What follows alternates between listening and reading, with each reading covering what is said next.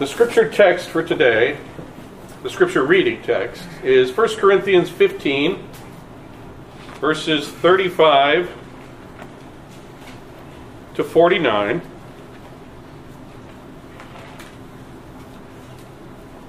The sermon text will be in Mark 1, but the scripture reading for today is 1 Corinthians 15, verses 35 to 49. This is the word of the Lord. But someone will ask, how are the dead raised? With what kind of body do they come? You foolish person. What you sow does not come to life unless it dies. And what you sow is not the body that is to be, but a bare kernel, perhaps of wheat or of some other grain. But God gives it a body as He has chosen, and to each kind of seed its own body. For not all flesh is the same, but there is one kind for humans, another for animals, another for birds, and another for fish. There are heavenly bodies and earthly bodies. The glory of the heavenly is of one kind, and the glory of the earthly is of another. There is one glory of the sun, and another glory of the moon, and another glory of the stars, for star differs from star in glory. So is it with the resurrection of the dead. What is sown is perishable. What is raised is imperishable. It is sown in dishonor. It is raised in glory. It is sown in weakness. It is raised in power. It is sown a natural body. It is raised a spiritual body. If there is a natural body, there is also a spiritual body. Thus it is written, the first man, Adam, became a living being. The last Adam became a life-giving spirit. But it is not the spiritual that is first, but the natural, and then the spiritual. The first man was from the earth, a man of dust. The second man is from heaven. As was the man of dust, so also are those who are of the dust. And as is the man of heaven, so also are those who are of heaven. Just as we have borne the image of the man of dust, we shall also bear the image of the man of heaven. Please turn in your Bibles to Mark chapter 1,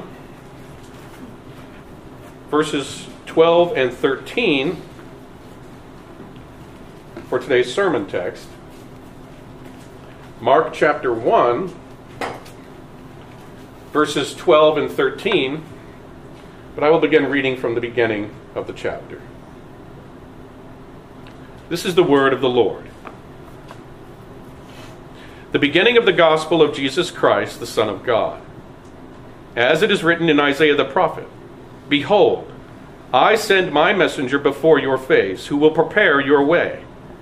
The voice of one crying in the wilderness, prepare the way of the Lord, make his paths straight. John appeared, baptizing in the wilderness and proclaiming a baptism of repentance for the forgiveness of sins. And all the country of Judea and all Jerusalem were going out to him and were being baptized by him in the river Jordan, confessing their sins. Now John was clothed with camel's hair and wore a leather belt around his waist and ate locusts and wild honey. And he preached, saying, after me comes he who is mightier than I, the strap of whose sandals I am not worthy to stoop down and untie. I have baptized you with water, but he will baptize you with the Holy Spirit. In those days, Jesus came from Nazareth of Galilee and was baptized by John in the Jordan. And when he came up out of the water, immediately he saw the heavens being torn open, and the Spirit descending on him like a dove. And a voice came from heaven, "You are my beloved Son. With you I am well pleased." The Spirit immediately drove him out into the wilderness. And he was in the wilderness 40 days, being tempted by Satan. And he was with the wild animals, and the angels were ministering to him. Thus far, the reading of God's word. Let us now pray his blessing upon its preaching. Most gracious Heavenly Father, this is your word, inspired by your own Holy Spirit. We are your people, born again by that selfsame Spirit. You have made your Holy Spirit to dwell within us as temples. We ask, O Lord, now that you would illumine our hearts and minds to understand, to apply, and to heed your word. And we pray this in Christ's name, the life-giving Spirit. Amen. Congregation, the evangelist reveals something in this passage, several things, truths that are very significant for us about the person and the work of the Lord Jesus Christ. Mark reveals in this temptation event that we are to deal with today, he deals with it as a combat, a meeting of two foes in the desert. But wrapped up in this combat is a divine test. Our Lord Jesus Christ meets with Satan and locks with him in mortal combat as he undergoes a trial. But the Lord Jesus Christ is also in this text revealed to be the true Israel. And if those things were not enough to spark our interest in this hostile encounter between our King and the Prince of Darkness, Jesus is also revealed here, once again by Mark in this chapter, to be God himself. The outcome of this contest is therefore sure, and the fate of the evil one, that's not in question. His fate is sealed. But brothers and sisters, that fact, the certainty of the outcome of this encounter, will introduce a question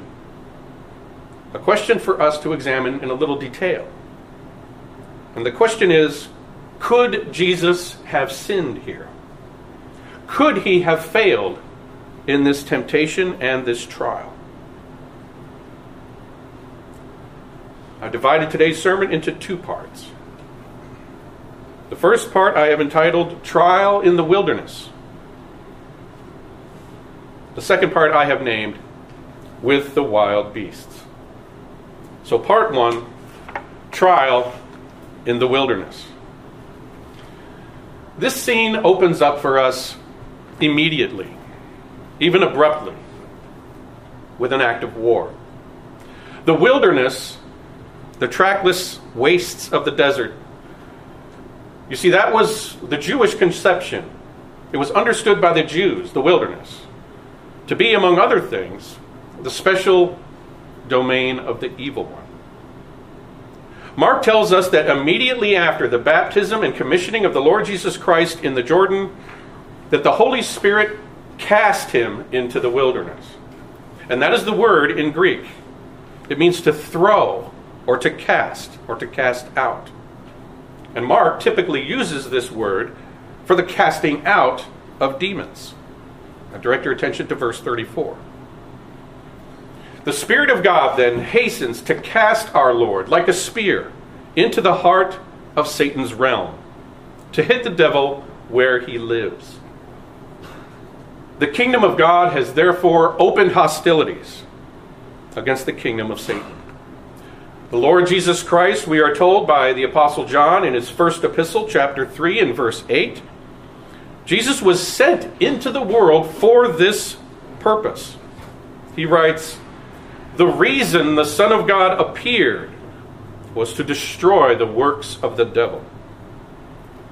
And that unstoppable divine campaign began here, in the wilderness, in the devil's own realm.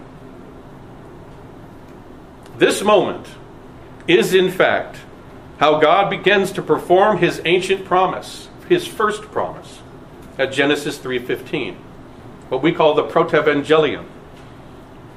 You see, the promised seed of the woman has arrived, prepared for this encounter by his endowment with power by the Holy Spirit at the Jordan.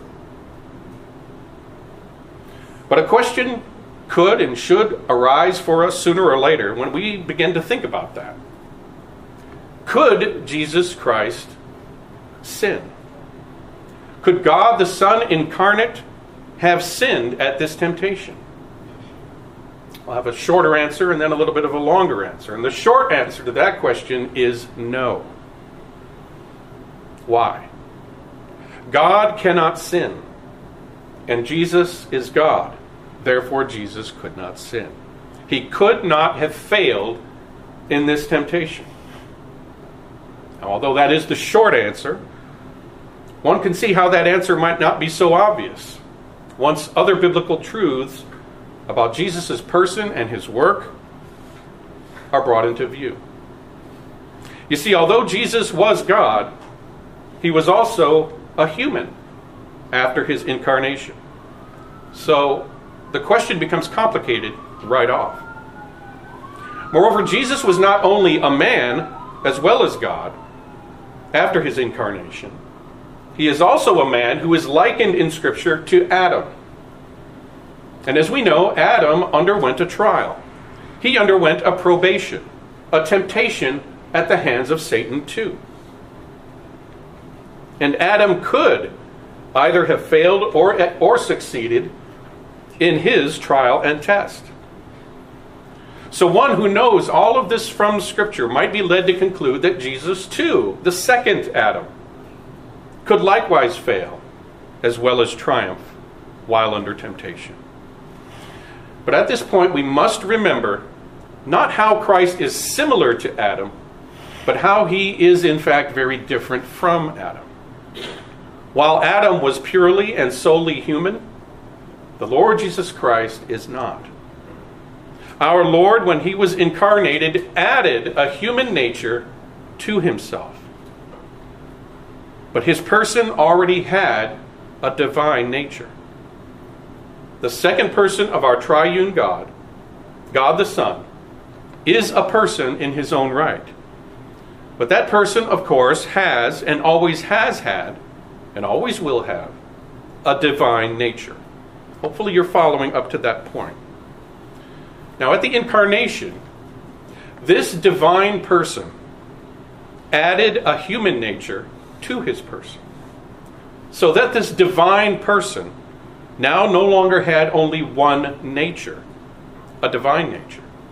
He also had and always will have a human nature now as well. Now, this human nature he added to his person was not corrupted by sin. And in this sense, the second Adam, Jesus Christ, was a lot like Adam before he fell, back during his temptation in the garden. But as you must also appreciate, he is also very different from Adam too. His human nature, unlike Adam's, was and is united to a divine person. And God cannot sin. Now you might think to respond, well, couldn't Jesus' human nature have sinned? Well, indeed, his human nature might have sinned if mere natures could commit sin. But natures do not commit sin. People do. People, persons, sin and do not sin. Not their natures. Even if one's nature, fallen nature, would prompt the person to sin, the person of Jesus Christ could not sin because his person was and is divine. Even after the incarnation, he was still a divine person, and God cannot sin. Just remember that Jesus could not have sinned here because only persons commit sin, and his person is divine and incorruptible. But I'd like us to move on now to consider another natural question that could arise here in light of everything we've discussed. That possible question would be, why was he made subject to this temptation then? If Jesus could not have fallen here, why did he bother with this exercise in the desert at all? There are two reasons that I would like us to consider as to why Jesus was tempted by the devil and proved by God here in the desert. The first involves Jesus' role as the second Adam, but also his role as the true Israel. The second reason he was tempted and tested here was to communicate things to us that we need to know as his disciples. So first we're going to discuss Jesus as the second Adam and Jesus as the true Israel. Let's begin by considering what the word tempt means. In the Bible, this word usually means to make a trial of a thing, to test or to prove a thing or a person. But it also implies here, especially in light of the more fulsome accounts of his encounter with Satan in the parallel accounts of Matthew and Luke, that the devil was trying specifically to tempt Jesus away from his mission so soon after undertaking it at the Jordan. So here the term tempt clearly means both. This temptation was both an enticement to sin or disobedience and a test or a trial. This was a temptation to sin on Satan's part and a trial or test or a proving of Jesus on God the Father's part. In other words, God used Satan's attempt to entice Jesus to sin to try or prove Jesus. God doesn't tempt anyone to sin. Satan does that. But God does test or try or prove his servants at times. Why should the Father test or prove Jesus? Well, there is a pattern of God's dealings with mankind and his people, to which this test or trial of Jesus conforms. You see, God had created mankind for worship, for service, and for loyal fellowship. And Adam, the firstborn of the old creation, was supposed to serve God as prophet, priest, and king. But Adam failed. He fell. And when he did, he dragged all those he represented into his fall with him. God, however, did not give up on the human race. But through his gracious call upon the patriarchs, Abraham, Isaac, and Jacob, and their descendants, the nation of Israel, God ordained these same three offices of prophet, priest, and king within his people to serve, to worship, and to glorify God in the bond of a sacred covenant. But just like Adam, the people of Israel transgressed his covenant and went after their own counsels. They failed in their test too. First in the desert, after the Exodus, and then later in the land of Canaan. Now Jesus, in becoming incarnated, he stepped into this same pattern, but with a difference. Jesus is the Son and image of God who did not fail, who did not transgress, did not go after strange counsels nor strange gods. He kept the covenant. He proved himself to be the faithful prophet, the faithful priest, and the faithful king. And he triumphed, therefore, where both Adam and Israel had failed. Jesus was conscious of the fact that this was his mission, not only to take up the torch that Adam had dropped, but also to take up the mantle of Israel, that is, to be the true Israel, to sum up in himself the entire people of God. And he reveals this understanding of his own mission in many places in the New Testament. And the apostles reveal this in many places, as well as in the Gospels. As Paul put it in Romans 5, Adam was a type of Christ. And as we saw in 1 Corinthians 15, our Lord is identified by Paul as the second man and the last Adam. But let's just see how the Bible reveals that Jesus also saw himself as the true Israel. Now you may recall, if you're familiar with John's Gospel, that in chapter 15, Jesus explicitly calls himself the true vine. Jesus calls himself in John 15 the true vine. That language about being the true vine is a clear statement that Jesus is the true Israel, and he regarded himself as such. For Israel is referred to in the Bible, in the Old Testament, as a vine that God had planted. In Jeremiah chapter 2, we read, "For long ago I broke your yoke and burst your bonds. But you said, I will not serve. I planted you a choice vine, wholly of pure seed. How then have you turned degenerate and become a wild vine?" And in Psalm 80, we find, and if you recall, we read this earlier as part of our responsive reading, we found this language. "You brought a vine out of Egypt. You drove out the nations and planted it." So, in calling himself the true vine in John chapter 15, Jesus was explicitly challenging the conventional understanding of Israel. He was telling us, is the true Israel when he identified himself as the true vine. Now for our second proof, and again, we only select a few of the many possible proofs that Jesus is, according to the Scriptures, the new Israel, the true Israel. Turn with me in your Bibles to the book of the prophet Hosea. Hosea 6.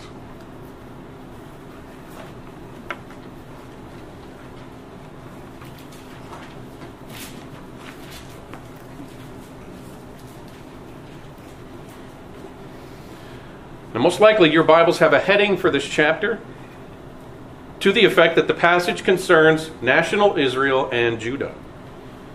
And that's because the context so clearly concerns Israel, God's covenant community of the Old Testament. Now first let's look at verse 7 together of Hosea 6. "But like Adam, they transgressed the covenant. There they dealt faithlessly with me." This is what I mentioned before, that both Israel and Adam had failed. They had failed in their commission to love, honor, and serve and glorify God. Now look with me at verse 2 of this chapter. Hosea 6:2. "After 2 days he will revive us. On the third day he will raise us up, that we may live before him." Do you recall how Jesus claimed that the Scriptures of the Old Testament insist that the Messiah must suffer and die and be raised again from the dead on the third day? In Luke's Gospel, chapter 24, for instance, our Lord says, "Thus it is written that Christ should suffer and on the third day rise from the dead." Now, did you know, brothers and sisters, that there is no single place in the Old Testament that says that explicitly, that the anointed one, that the Messiah, was to die and to lay in the grave for 3 days and rise again? Now indeed, Jonah chapter 2 may be a place where Christ is portrayed, and I believe he is, as being in the grave for 3 days, in Sheol, only to rise again. But the only explicit reference in the Old Testament to anyone being raised from the dead on the third day is this place in Hosea 6:2.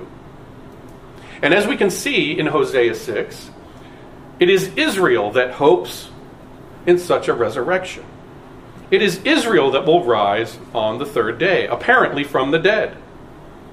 For our Lord, this passage has its reference and its fulfillment in him, when he says, in Luke 24 as elsewhere, "Thus it is written, that Christ should suffer and on the third day rise from the dead." So if we are going to understand the Scriptures as our Lord does, and to interpret them and him as he teaches us to, then our Lord Jesus is the true Israel. He is the true Israel. He is the true vine. In other words, the resurrection of Christ is the resurrection of Israel, of which that prophet spoke. Now, this is not to obliterate the corporate reference caught up in this place in Hosea. Certainly, our Lord wants us to understand that this place has reference to him. But it still does have reference to his people as well. There is a plural here as well as a singular application. How can that be? As he is Israel, we who are united to him, and only those who are united to him in faith, are likewise true Israel. As he says in John 15, brothers and sisters, pay heed to this. As Christ says in John 15, he not only says, I am the true vine. What does he say next? He says, and you are my branches. And you are my branches. As the tie between a vine and its branches is organic, and as the bond between the head and the body is as well, so is the bond between Christ and his people a living and active one. It is an organic one. Now for a third reason, brothers and sisters, given in the scripture for why Jesus should be thought of as the true Israel. Please turn a few chapters forward in Hosea to chapter 11. Hosea 11 and verse 1. Hosea 11:1. When Israel was a child, I loved him, and out of Egypt I called my son. When Israel was a child, I loved him, and out of Egypt I called my son. Now, brothers and sisters, in the New Testament, which teaches us how to interpret the Old Testament, we find in Matthew, the Gospel of Matthew chapter 2, we are told the following. And he rose, referring to Joseph, and he rose and took the child and his mother by night and departed to Egypt and remained there until the death of Herod. This, Matthew adds, was to fulfill what the Lord had spoken by the prophet. Out of Egypt I called my son. As you can see, Jesus and his apostles are all in agreement.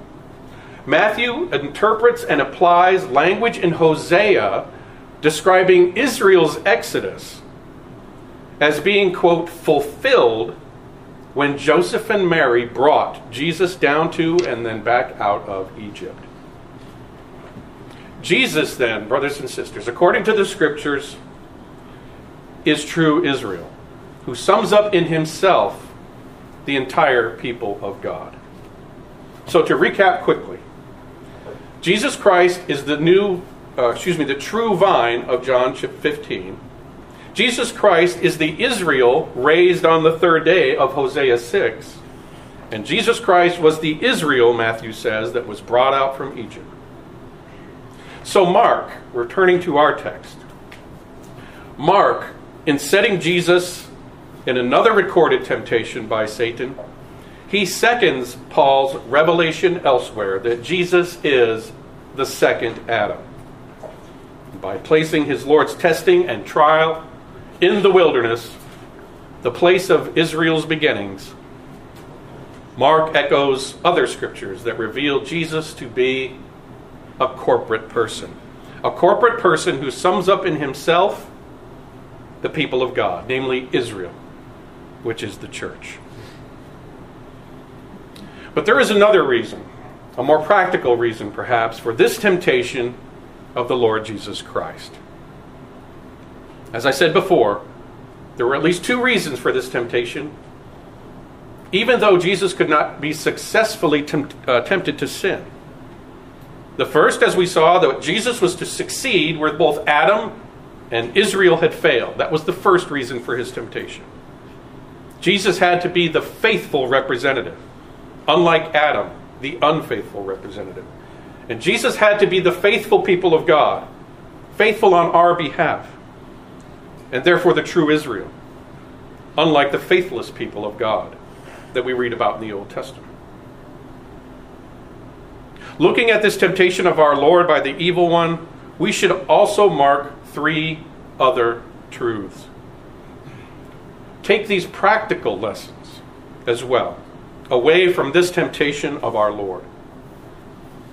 First practical lesson. We learn from this temptation, brothers and sisters, that we can expect to be tempted. For no servant is greater than his master. If he was tempted by the devil, you can be expected to be tempted as well. That's the first practical lesson.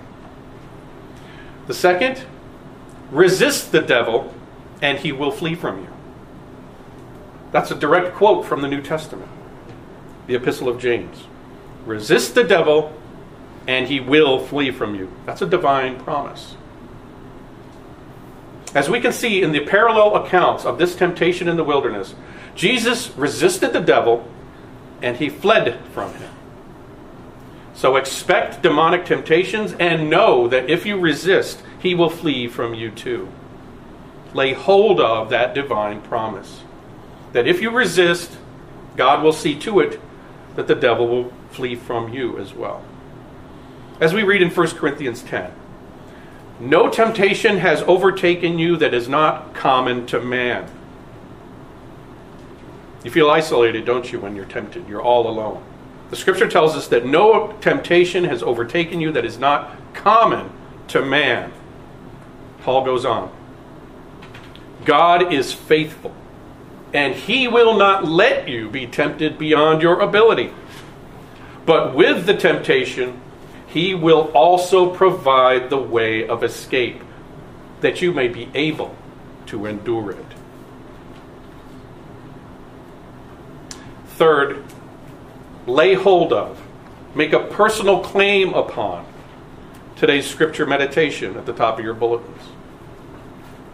Because their 40 years of testing in the wilderness typifies his 40 days of testing and trial in the wilderness, it also applies to you. So if this verse in Deuteronomy speaks to you, it should. It speaks to all those who are united to the true vine, the true Israel by faith. Let's move on now, brothers and sisters, to part 2. With the wild beasts. Now first, let's consider this reference to wild beasts. Why was this detail added in Mark? By Mark. This detail is not mentioned by the other evangelists. What does this add to Mark's account of the temptation? This is God's word. Why is this little bit of it in here? Mark, in fact, left out a lot of details. That's what characterizes Mark compared to the other evangelists. Mark left out a lot of details in his account that are found in Matthew and Luke, such as the specific points of temptation employed by Satan, and how Jesus countered them by quoting from God's word. You can easily see why Matthew and Luke added those details, why they included those things. But why does Mark add this detail that none of the other evangelists put in their gospel? This detail about Jesus being also with the wild beasts. If you were to consult the commentaries, they offer many explanations. But I think that the following is Mark's reason for including these wild beasts in his account. Mark is continuing to drive home the fact that Jesus of Nazareth is the Messiah, and that the Messiah is God in the flesh. That Jesus of Nazareth is no less than God with us. Please turn with me to Isaiah as we wind down. Isaiah 43.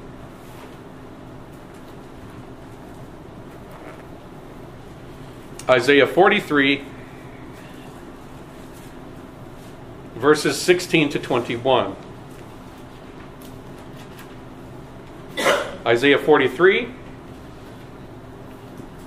16 to 21. This is the word of the Lord. Thus says the Lord, who makes a way in the sea, a path in the mighty waters, who brings forth chariot and horse, army and warrior. They lie down, they cannot rise, they are extinguished, quenched like a wick. Remember not the former things, nor consider the things of old. Behold, I am doing a new thing. Now it springs forth. Do you not perceive it? I will make a way in the wilderness and rivers in the desert. The wild beasts will honor me, the jackals and the ostriches, for I give water in the wilderness, rivers in the desert, to give drink to my chosen people, the people whom I formed for myself, that they might declare my praise. This new thing that Yahweh promises to do we not perceive it? Mark, by including this language about the wild beast, he's situating the person and work of the Lord Jesus Christ into this divine promise found in the book of the prophet Isaiah. For it is only by virtue of the person and work of the Lord Jesus Christ that those who thirst for righteousness might partake of living waters in the desert. As Yahweh performs this mighty work, this new thing, we find him incarnated in the wilderness. And as prophesied, in the presence of wild beasts, or by his faithfulness under trial, he overcame the devil, destroying all his works, and thereby providing life and living drink to his chosen people. As our Lord says in John's Gospel, whoever drinks of the water that I will give him will never be thirsty again. The water that I will give him will become in him a spring of water, welling up to eternal life. Let us pray.